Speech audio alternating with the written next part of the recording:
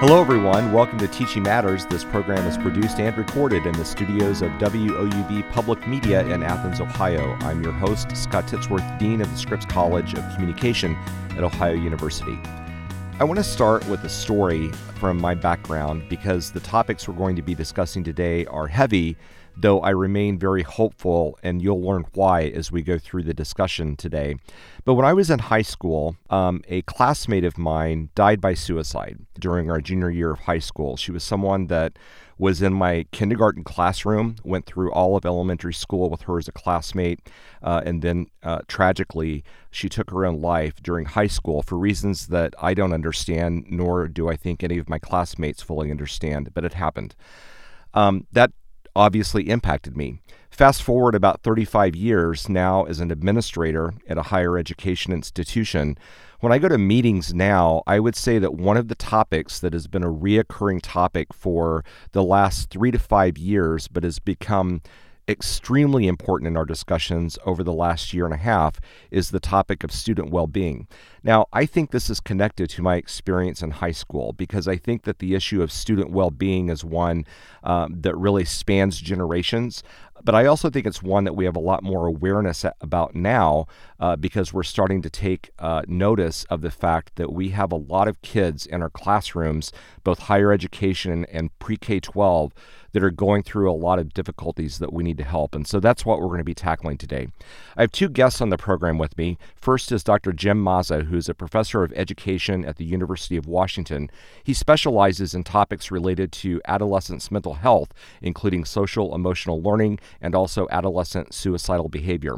My second guest is Ann Brown. She's president and CEO of the Cook Center for Human Connection, a nonprofit organization based in Park City, Utah, which works as a conduit to bring together programs, partnerships, research, and policy that are vital for promoting mental health, particularly among children and adolescents. Ann and Jim, thank you so much for being on the program today. Thank you, Scott.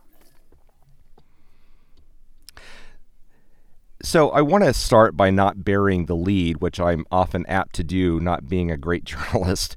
So to start with, the two of you collaborated to create a program called My Life is Worth Living.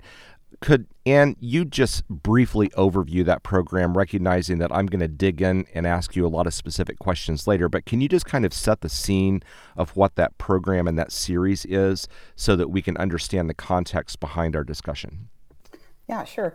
So My Life is Worth Living is the first animated series about youth mental health. Its focus is on helping children understand that they're not alone. They're not the only ones dealing with these mental health issues, as well as helping the people who love the children and are around the children understand how they can be helpers in a difficult situation. The series has 20 episodes, 4 minutes each episode, and we cover the stories of 5 teens that are all struggling with some of the major issues that teens struggle with today with regard to mental health. And Jim, you're not directly affiliated with the Cook Center, but you collaborated on this project because of your background and your scholarly expertise. Can you talk about what your role was in the My Life Worth Living series and sort of what the topics are that brought you into that collaboration? Yeah, sure, that'd be great. And, I was really privileged and honored that I was being asked to provide some expertise content regarding the series that was occurring. I think that the Cook Center has brilliantly been able to animate these 5 characters and put them in roles that I often see the adolescents who are at risk for suicide kind of displaying. So I just think it's a really good illustration of what happens and what adolescents think about that are struggling with their mental health issues. And this one centers around suicidal behavior. And so I just thought it was fantastic. They brought me in to make sure that the language and the strategies that the characters were engaging in and they were deciding on how to take care of themselves made realistic sense to what I was seeing as a school psychologist who works with a lot of adolescents who are at risk for suicide. So sticking with you for a moment, Jim, your background as a school psychologist and the research that you do gives you a broad perspective on this issue. Some journalists have called this a crisis. Educators have called this a crisis. Can you talk about in broad terms the landscape, the scope of the issue of mental health and well-being that our children are facing right now? Yeah, I would probably agree with the term crisis again. And so this was a crisis before the pandemic occurred. The pandemic has only made it worse. And so I think that crisis is probably the right word. As our children become adolescents and become young adults, the pressures on them to succeed and the pressures on them to fit in have been ramping up and ramping up. And so, Scott, you shared when you were in high school a situation where somebody died from suicide. And now, fast forward 25 years later, do we think that adolescence now going to high school is easier than adolescence when you were there? And I would argue no. I would argue that you still have adolescent issues that go on. You still are hyper concerned about how many people like you. You're hyper concerned about your friends, your looks, your personality, your body. I mean, all those things still exist because of adolescence. And then you've got this whole focus on your peers and social media that wasn't there, Scott, when you went. And so that piece there is exacerbating the problem. And now throw in the fact that you can't even be with your friends for the last 2 years. There's social isolation. So this mental health piece was already at a crisis level before the pandemic. It is way into that crisis level territory now from my standpoint, where increases of depression and anxiety, there's increases in adolescent visits to the emergency rooms. There's an increase in opioid use right now and drug overdose. And so I think that we need to change the culture in which we provide education to say education is more than the geometry, the language arts, the science, and the biology. It needs to be also helping kids make decisions for themselves that are adaptive and effective. And so, I think education needs to be for the whole child, not just the academic child. You explained that so well, but I do want to probe on a couple things. Go ahead. Maybe just restating some things that you eloquently already stated, but I think it's so important. So if a person that doesn't have, that hasn't taken time to look at, even popular press write-ups about student well-being, they might think about it in overly simplistic terms. I don't mean that in a pejorative sense, but they might think that a particular child has some sort of triggering event that causes them to become anxious, depressed, or so on and so forth. And what I heard you just say is that that's not the right way to look at it, because as a kid is going through school and going through their social and family lives, there are multiple forces that are all acting at the same time. So if you think about social media, that is something that is new, that is influencing the student on a daily basis that could impact their well-being. You add on top of that a worldwide pandemic that causes social, physical isolation, but then actually probably accelerates the use of social media because they're spending so much more time in front of screens. The point I'm getting to is that these forces interact and magnify. Is that a fair hypothesis? That was beautiful. I don't even know why you need me. That was perfect. Well, but I think it's important to understand, because that means then that if you're trying to tackle solutions, it's not a solution that can be targeted on one thing. It's got to be, as you said, a holistic solution, correct? That's right. It needs to be a system solution, and it's not just the school's responsibility. It's not just the home's responsibility either. It really needs to be a community-wide effort. One of the reasons why I think these characters and the whole series of My Life's Worth Living is so important is because we're trying to reduce the stigma. I applaud the Cook Center for taking this and tackling it head on, to be proactive and making sure the conversations about adolescent self-harm, self-medicating behaviors, and suicidal behavior is a proactive discussion, not a reaction to something that's happened. And I'm sure, Scott, given this classmate of yours died 25 years ago, you weren't talking about suicide proactively. I'm sure you had a conversation about it after the fact. Yep. This classmate died. And we don't want to be reacting. We want to be preventing. And let's bring you into the conversation. So can you talk a little bit about the Cook Center so that listeners understand sort of the values and the motivation that brought the Cook Center into this collaboration? Yeah, absolutely. So The Cook Center is founded by Greg and Julie Cook. Greg is one of the founders of doTERRA Essential Oils, and they had kind of a profound experience early in their marriage. A young boy in their neighborhood was 11 years old and died by suicide, and the father happened to be out of town, and so this young boy's mother called Greg and asked him to be with her at the hospital, and he was there through the whole process of the young boy passing away. And because the father was out of town, Greg's the one who notified the father. And that stayed with them as a couple through their entire, through the last 15 years or so since this happened. And during that time, they've raised their own 5 children, and every one of their 5 children have either had a friend or a classmate die by suicide or attempt suicide.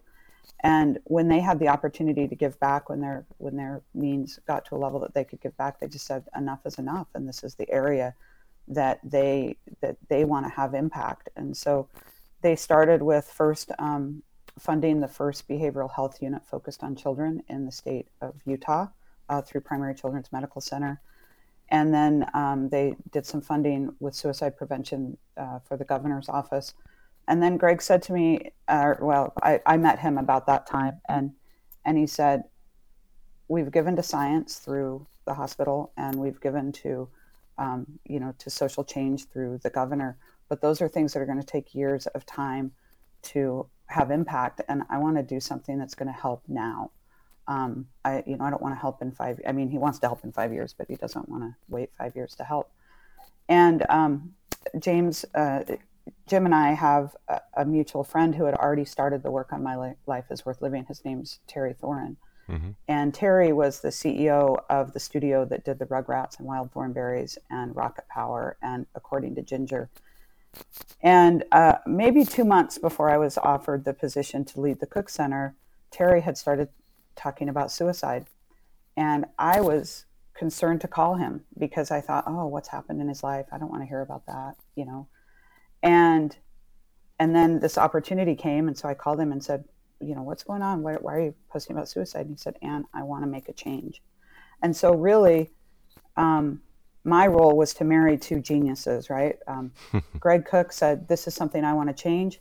Terry Thorin was already on the path of that, and I brought them together, and so we've been able to, Cook Center has been able to fund this work of Terry Thorin and get it out there. So and Terry's organization is called Wonder Media, and what's so good about this is that we have Dr. Mazza, who is a leading suicidologist in the country, who is a psychologist, works in schools. I mean, really understands the problem and the research and what needs to happen. We have Terry, who is a master storyteller, who can take really difficult topics and make them beautifully told in a way that affects your heart, but isn't triggering. And then you have the Cook family and the Cook Center, who had the means to bring it all to fruition. And and my part in this is I've worked in schools for the last 25 years, and in the ed tech space, and so I bring this wealth of connection and knowledge about how to engage with schools in distribution. And so it's really just a coming together, a wonderful serendipity to make it all happen is how we came together. And we're really proud of the overall partnership. Yeah, absolutely. And there's a point that shouldn't be lost in what you just said, that if you want to have real impact, it rarely, if ever, is one organization or one person. It's people that get connected, that have all the different areas of expertise and capabilities to pull off something really big. And in each of those stories, there's a person like you that is sort of the catalyst for making that happen. I think that's such an important lesson, for anyone that's trying to impact social change. But let's talk about the series for a few moments. So the My Life is Worth Living series, as you said, is about 20 episodes. It's animated. It has 5 characters that flows across the episodes. Can you give a brief introduction to the 5 characters and the issues that are being highlighted within the narratives of those characters? Yeah, absolutely. And I also want to say, how we chose these situations is through through Dr. Mazza's expertise and what are the major reasons why kids, or what are the major things that kids are struggling with today. So if you look at our characters, our character Kyle is a young boy. He's a sophomore in high school, and he has something happen to him on a soccer field, and all of a sudden Kyle goes from kind of a normal kid life to all of a sudden his phone is blowing up with, "You suck. Why are you on the team? You should get out of here. Why don't you just kill yourself?" I mean, just, really difficult cyberbullying kind of things that's happening every day in this country to millions of children. And because of that, he feels so bad about himself that he goes to a party and gets really drunk. And guess what? He gets videoed when he's really drunk, and he wakes up in the morning to more cyberbullying. And just a situation where he just thinks, what am I, why should I even stick around? And his helper turns out to be his dad. And I love that we have, healthy family relationships displayed in our series. We also, our next girl is Amy, and Amy has been dealing with depression her whole life, and she's a previous suicide attempt survivor, and she now has to figure out how to reincorporate back into her life. And if you think about, Jim, I'll let you correct me if I've got this number wrong, but about 6,000 children a year take their life by suicide, and about 5 times that attempt. So you've got thousands and thousands of children who have had this, who have attempted suicide, and now they have to figure out how to go back to their normal life. And the good news is that having this is not a life sentence. You can overcome these feelings and these thoughts. Kids can overcome that. And Amy is modeling that for the thousands of kids who are in that situation. We have Emily, who has experienced sexual abuse in the home.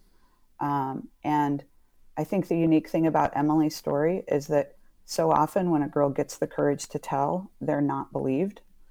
And in Emily's story, everyone believes her and activates for her safety from the minute she reveals to an adult what's happening.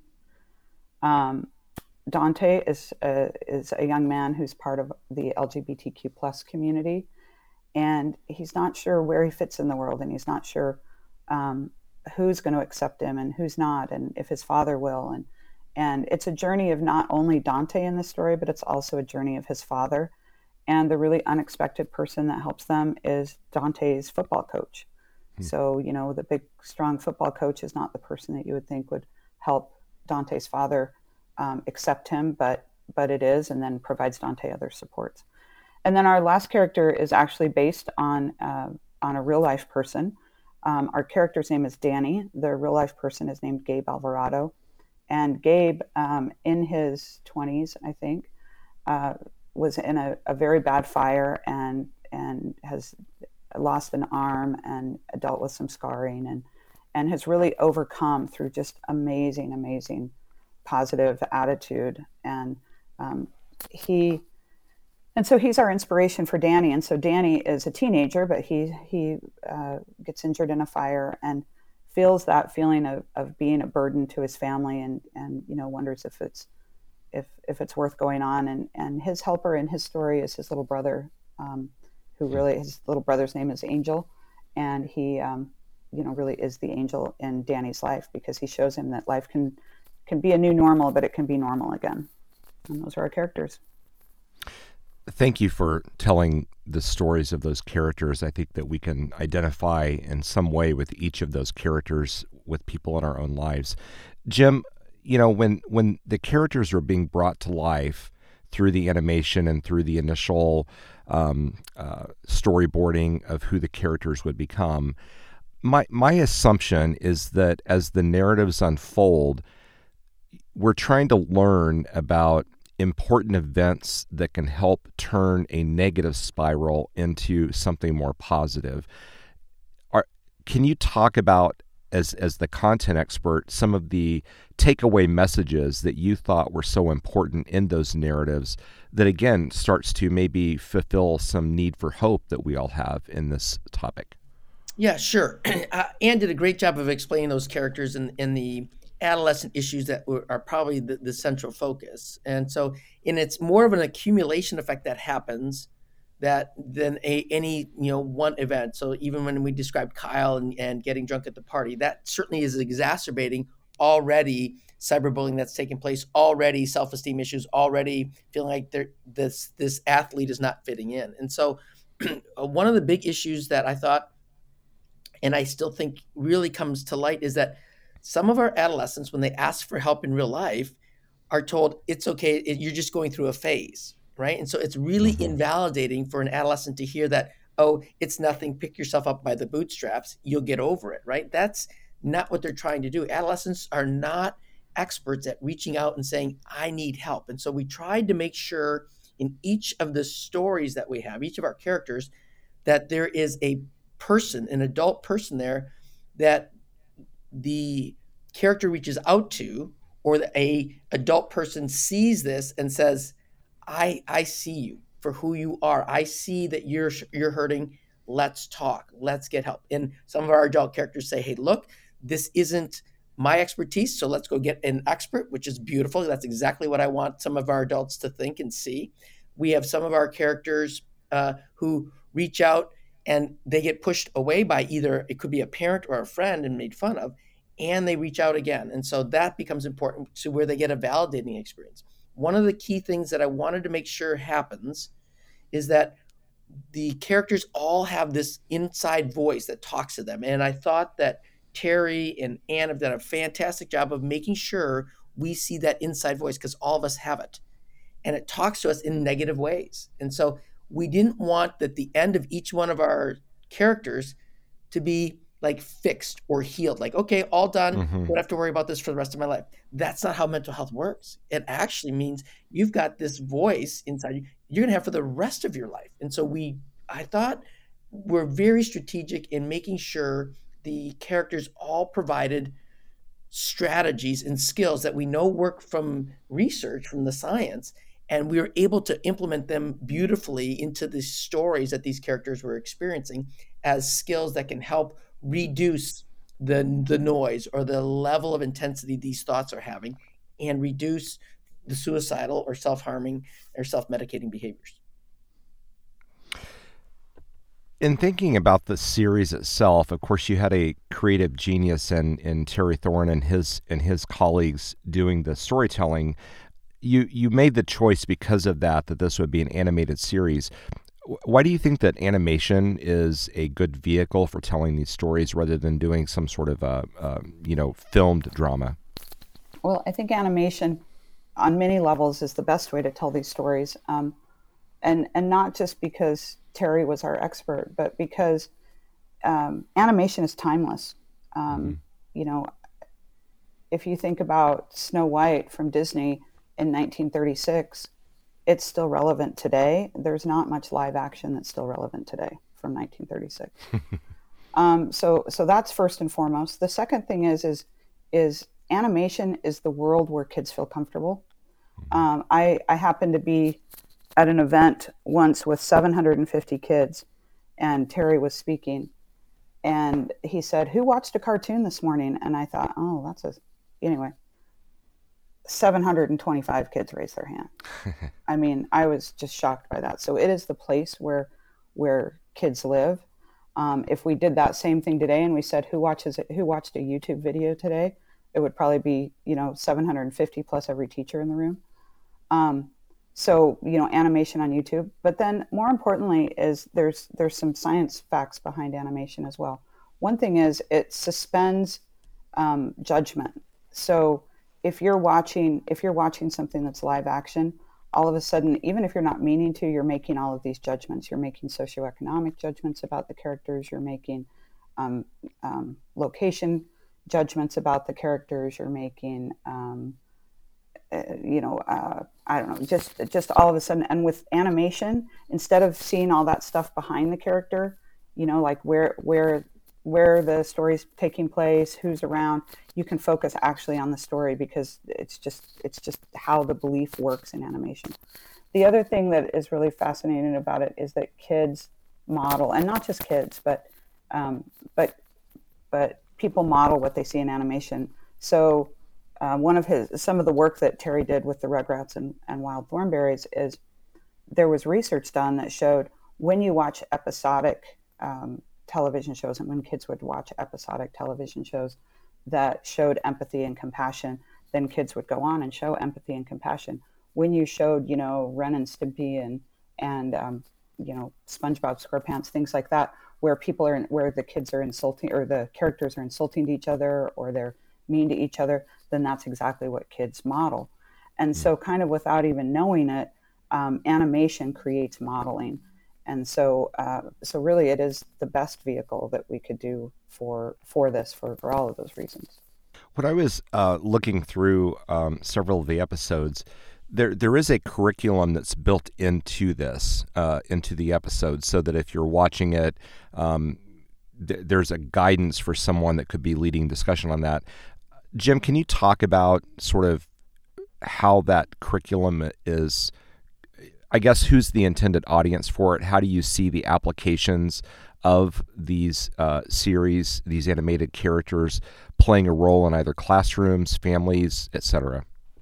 Yeah, I love the fact that there is a curriculum that goes along with the characters that are there. And I think that was very strategic on Terry's part and on Ann's part to say, hey, look, we're going to talk about a topic that a lot of people aren't comfortable talking about, including our teachers, including the students.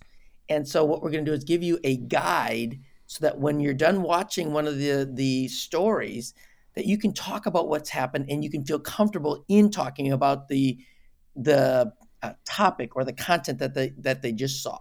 And so that's what that's what the curriculum is for, is kind of to be a parallel guide to make sure that the students understand and accentuate what parts within that story did they see? What parts would they have done differently? What parts did they see the character and how they reached out for help, right? Those types of things. And I think it's brilliant to do it through animation, because it gives our students one small step from being, oh, that's me, versus they can identify it. So there's a little bit of a distance that's there because they're animation versus a real person. And then, like Ann said, someone's going to say, well, geez, I've got dark hair, that person's got blonde hair. You don't worry about that when it comes to animation. Mm-hmm. Whereas if it was like live people, they could find reasons not to identify with the character. And when you ask any kid who they identify with in any of the Star Wars movies or any of the Lord of the Rings movies, they find people, right? Mm-hmm. And so that's what this animation piece is about. They find characters. And so you can do that with any Disney movie about who they see represents them the closest. And that's what we're looking to do, is for them to get engaged with a character in the stories and watch how that unfolds in a naturalistic environment. The curriculum simply guides the questions and guides the teacher to facilitate that discussion within the classroom. And that to me is a win-win. So I had a really proud moment, just leaning on what Jim just said. Our character Amy is biracial, and I actually didn't know that early in the series. And I was having an education colleague look at the series and just kind of give me her feedback. And she says, "Oh, I love that you put a Black girl in there." And she had looked at Amy, and I was like, "Amy's not Black." And so as a white person, I identified with Amy as white, but as a Black person, my colleague identified with Amy as Black. And then I went back and looked, and she's biracial. She's her dad is Black and her mom is white, and you actually see that in the beginning of the series. You see family pictures and stuff. And I just loved that we both identified with her. And so it was just a very proud moment that we're doing things right, and we're very proud of all of that that we're representing a lot of races within the series. Yeah, absolutely. And have you, has the series been, I mean, what's the uptake of how people are using it? I assume that you're carefully monitoring that. Have you been able to discern patterns in schools using it, community organizations, parents, et cetera? We've had a variety of everything. We've had schools and school counselors that are using it and using the curriculum. We just made the curriculum available through the American Federation of Teachers, so that makes it available to 1.9 million teachers. We have hospitals that have used it. Primary Children's is using it, and another one in Memphis that's a children's hospital have both reached out and asked if they can use it. We've also had community organizations ask us for screenings. Another very proud moment, Jim was talking about the internal voice that kids have, is when we did a live screening at a university. A young girl came up, or she was, I guess, a young woman, because she would have been in college, came up to me and at the end of it, and she said, "Thank you so much. I never understood that my internal voice was part of me instead of coming at me." And I just thought, wow, we might have just made a difference. So we see it in a variety of settings, and even our curriculum, it's a mix of private thought and public discussion. So if a teacher wanted to, kids can have journal entries, but then there's also, group discussion topics that they could have.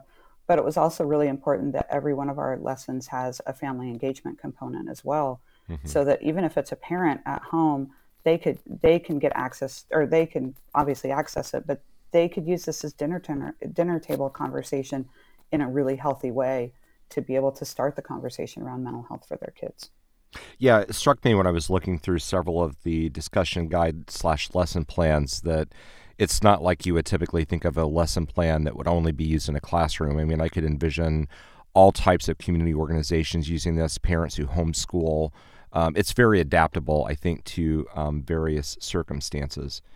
So I want to ask a question, and I hope that this doesn't catch either of you off guard, because I didn't warn you about this. But when recently I was listening to NPR, and there was a story about a parent group in a southern state that was confronting their school board because of socio-emotional learning curriculum, along with a host of other curriculum topics that you can guess.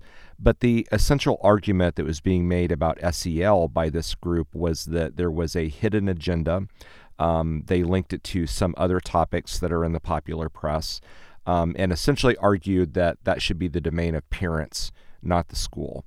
I don't want to give voice to that, but I do think it's important to understand that that is not just a part of the dialogue in that one community, but there are, unfortunately, forces around the entire country where this same type of argument is likely to come up. How would the two of you try to engage that dialogue in a productive way?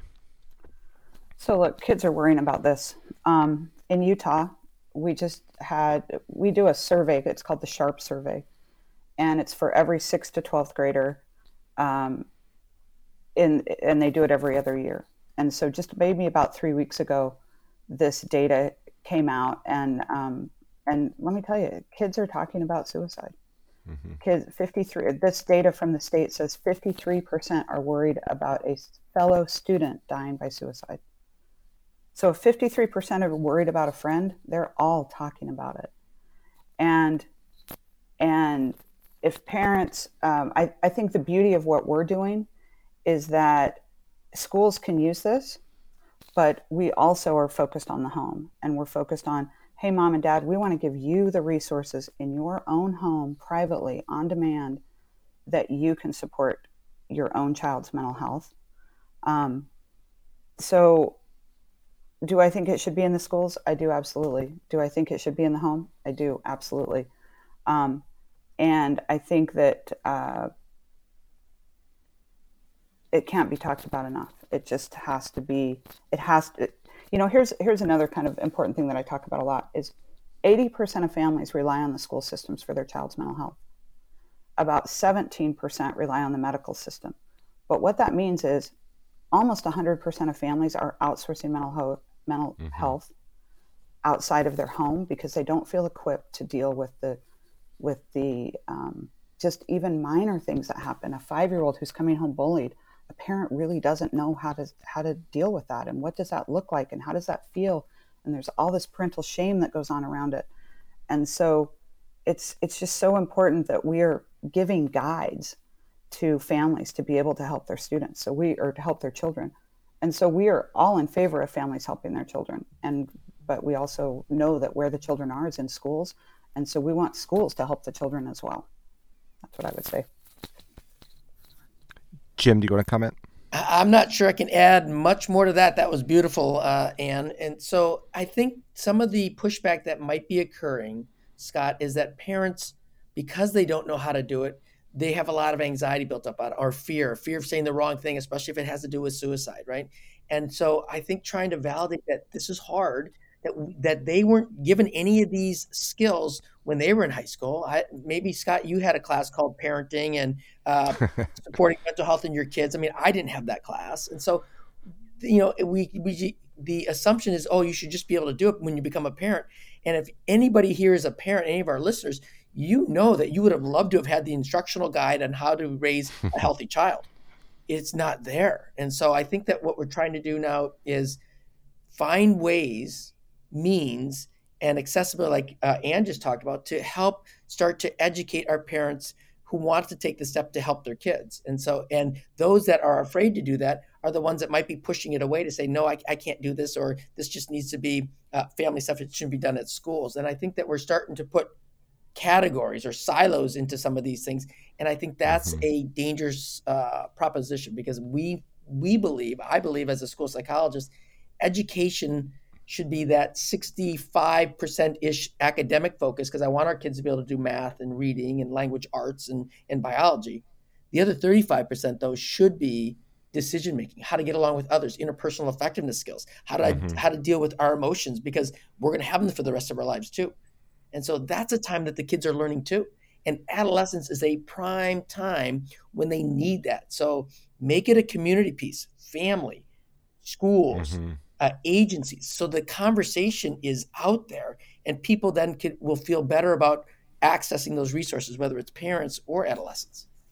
And we need to give parents a little bit of a break too, because they are uniquely dealing with an arena that they didn't have any experience with. So the parents today, they didn't have internet. They didn't have, not on a wide scale. They didn't have social media.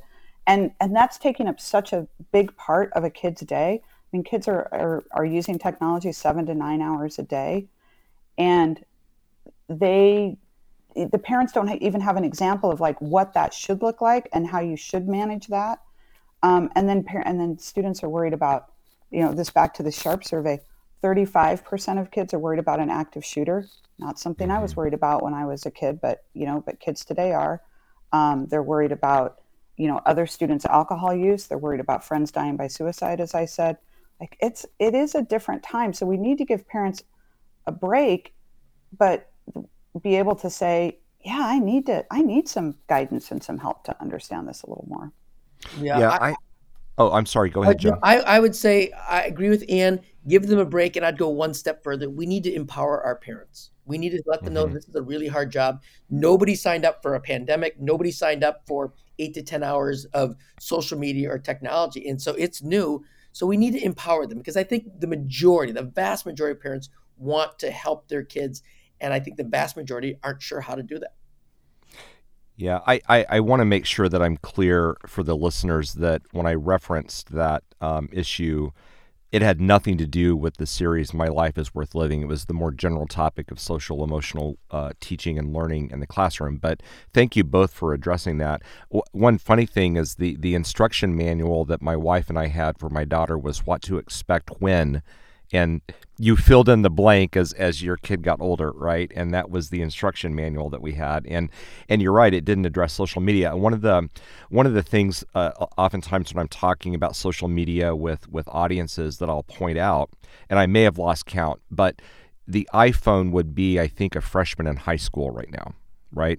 So if you just let that sink in and think about how much has changed since the iPhone came out, the rise of social and mobile media that happened not too long after that, think about how much has changed in such a short amount of time that literally impacts almost everything that we do on a daily basis. I mean, it's mind-boggling when you put it in those terms. And so I think that the point that both of you made about, really understanding that parents are not going to be well equipped to think about the dynamics of all of that, in a given moment with a given situation is entirely fair. And again, I do applaud the fact that the series was very intentional about having multiple uses that includes the family as being able to use this as a point of dialogue. I think to conclude our discussion, as an administrator, we're dealing with the same issues. I mean, the students are a few years older, but it's not like all of a sudden it changes when they become a freshman in college. And, one of the things that I'm really trying to grapple with is, of course, at Ohio University, we have a counseling and psychological services center that has dramatically expanded in recent years to address the needs of students. Our student life unit on campus has at the core of its mission to help promote student well-being, and it's something that really is becoming a focus for every higher education institution. As a dean, I'm trying to think about in my buildings, with my approximately 2,000 majors and around 100 faculty members, what are small things that I can do that provide some, what I'm calling, and maybe it's a bad term, but small pressure relief valves, so that when a student is going through their daily life in my building, it's not necessarily a big thing that we do, but it's something small that changes their day in a positive way, even if just for a few moments. You two are experts, and you have a much bigger vision about this than I do at the moment. But I'm really trying to grapple with this question. Do you have advice, along those lines? One of the things I think you can do, Scott, and especially now as the university settings are coming back to in-person, is have a place that's designated for students to mingle and to talk. And so maybe, small, like numerous tabletops kind of, with bar stools, so that there's conversation that's more quaint and not institutionalized furniture, right? So these are things that you would like to see if you were out at an outdoor like restaurant or something that kind of facilitates that. I would also put up really empowering words on the walls. I mean, I love it when I go into a school and I see courage and I see care and I see, mindfulness. Those are the wonderful words that just kind of sometimes remind our students about being in the moment and not worried about the past or worried about the future. So I think some things along those lines. So I see that as a immediate thing that you can do. Here's the other thing that I've done at the University of Washington is I developed a course, just what you're talking about. So I developed a wellness and resilience course for undergraduates, and I was supposed to be teaching graduate students. And so this undergraduate course was floated as a trial balloon 6 years ago, starting off with 60 students in one quarter. And now we teach 300 students per quarter, every quarter. We're opening up a second section because the enrollment is so high and there's such a need for it. And so students are willing to pay dollars, their own tuition dollars, to get emotion regulation skills, to get resilience strategies, to get gratitude practices so that they feel better about being in school. And that's going to help them get reattached to the university, and it's going to help them with their academics and life situations once they graduate. And this is a high school exercise, but I think it could be really used in a college setting. But one of the exercises that we do that when we work with teachers is we talk about, or with schools, is put every name on the board of the children that you're responsible for. So is it a class? Is it the RA at the dorm? Is it, your dean of students, or, you're the dean of students or whatever, but put every name up on a board, and all the people who surround that student in the leadership realm, over the course of a couple of weeks, come in and just write, do you know this child by face? Do you know something about them? And if you want, write what they know about them. But what that exercise does is it shows you the kids that nobody's paying attention to. So by the end of that, you end up with, and in a high school setting, the one that I modeled this on, they ended up with 16 kids out of maybe 600 that nobody had written anything on their card. And those are the kids who you need to worry about. They're the ones who are quiet, who are probably feeling disconnected, might feel lonely. And so by knowing who those kids are, then faculty and whoever was in charge was able to seek them out and build a relationship. But you almost had to visually see, who are we missing? Who do we not know about? And then deploy the troops to help them. Anne and Jim, thank you both so much for lending us the story of what it is that you're doing, and also your expertise in trying to tackle this issue. It is something that we all as educators need to pay attention to, that we all as parents need to pay attention to, even just as members of our community, because at the end of the day, if we can prevent one suicide, then that's a success, but we want to prevent a lot more than that. So thank you for the work that you're doing. It's so important. Well, thank you for helping us get the word out. Right. Thank you, Scott. This is amazing. My guests today were Dr. Jim Mazza. He's a professor of education at the University of Washington, and also Anne Brown, who's president and CEO of the Cook Center for Human Connection. We've been mostly talking about the series, My Life is Worth Living. And of course, we will have a link to that series in the text accompanying the podcast where listeners can explore it more, watch the programs, see the educational materials, and really get a sense of how this could be used to have positive impact in the world around you. Thank you for listening to WOUB's Teaching Matters series. This episode is produced by WOUB in Athens, Ohio. Our audio engineer and associate producer is Adam Rich. I'm Scott Titsworth, your host. Have a great day.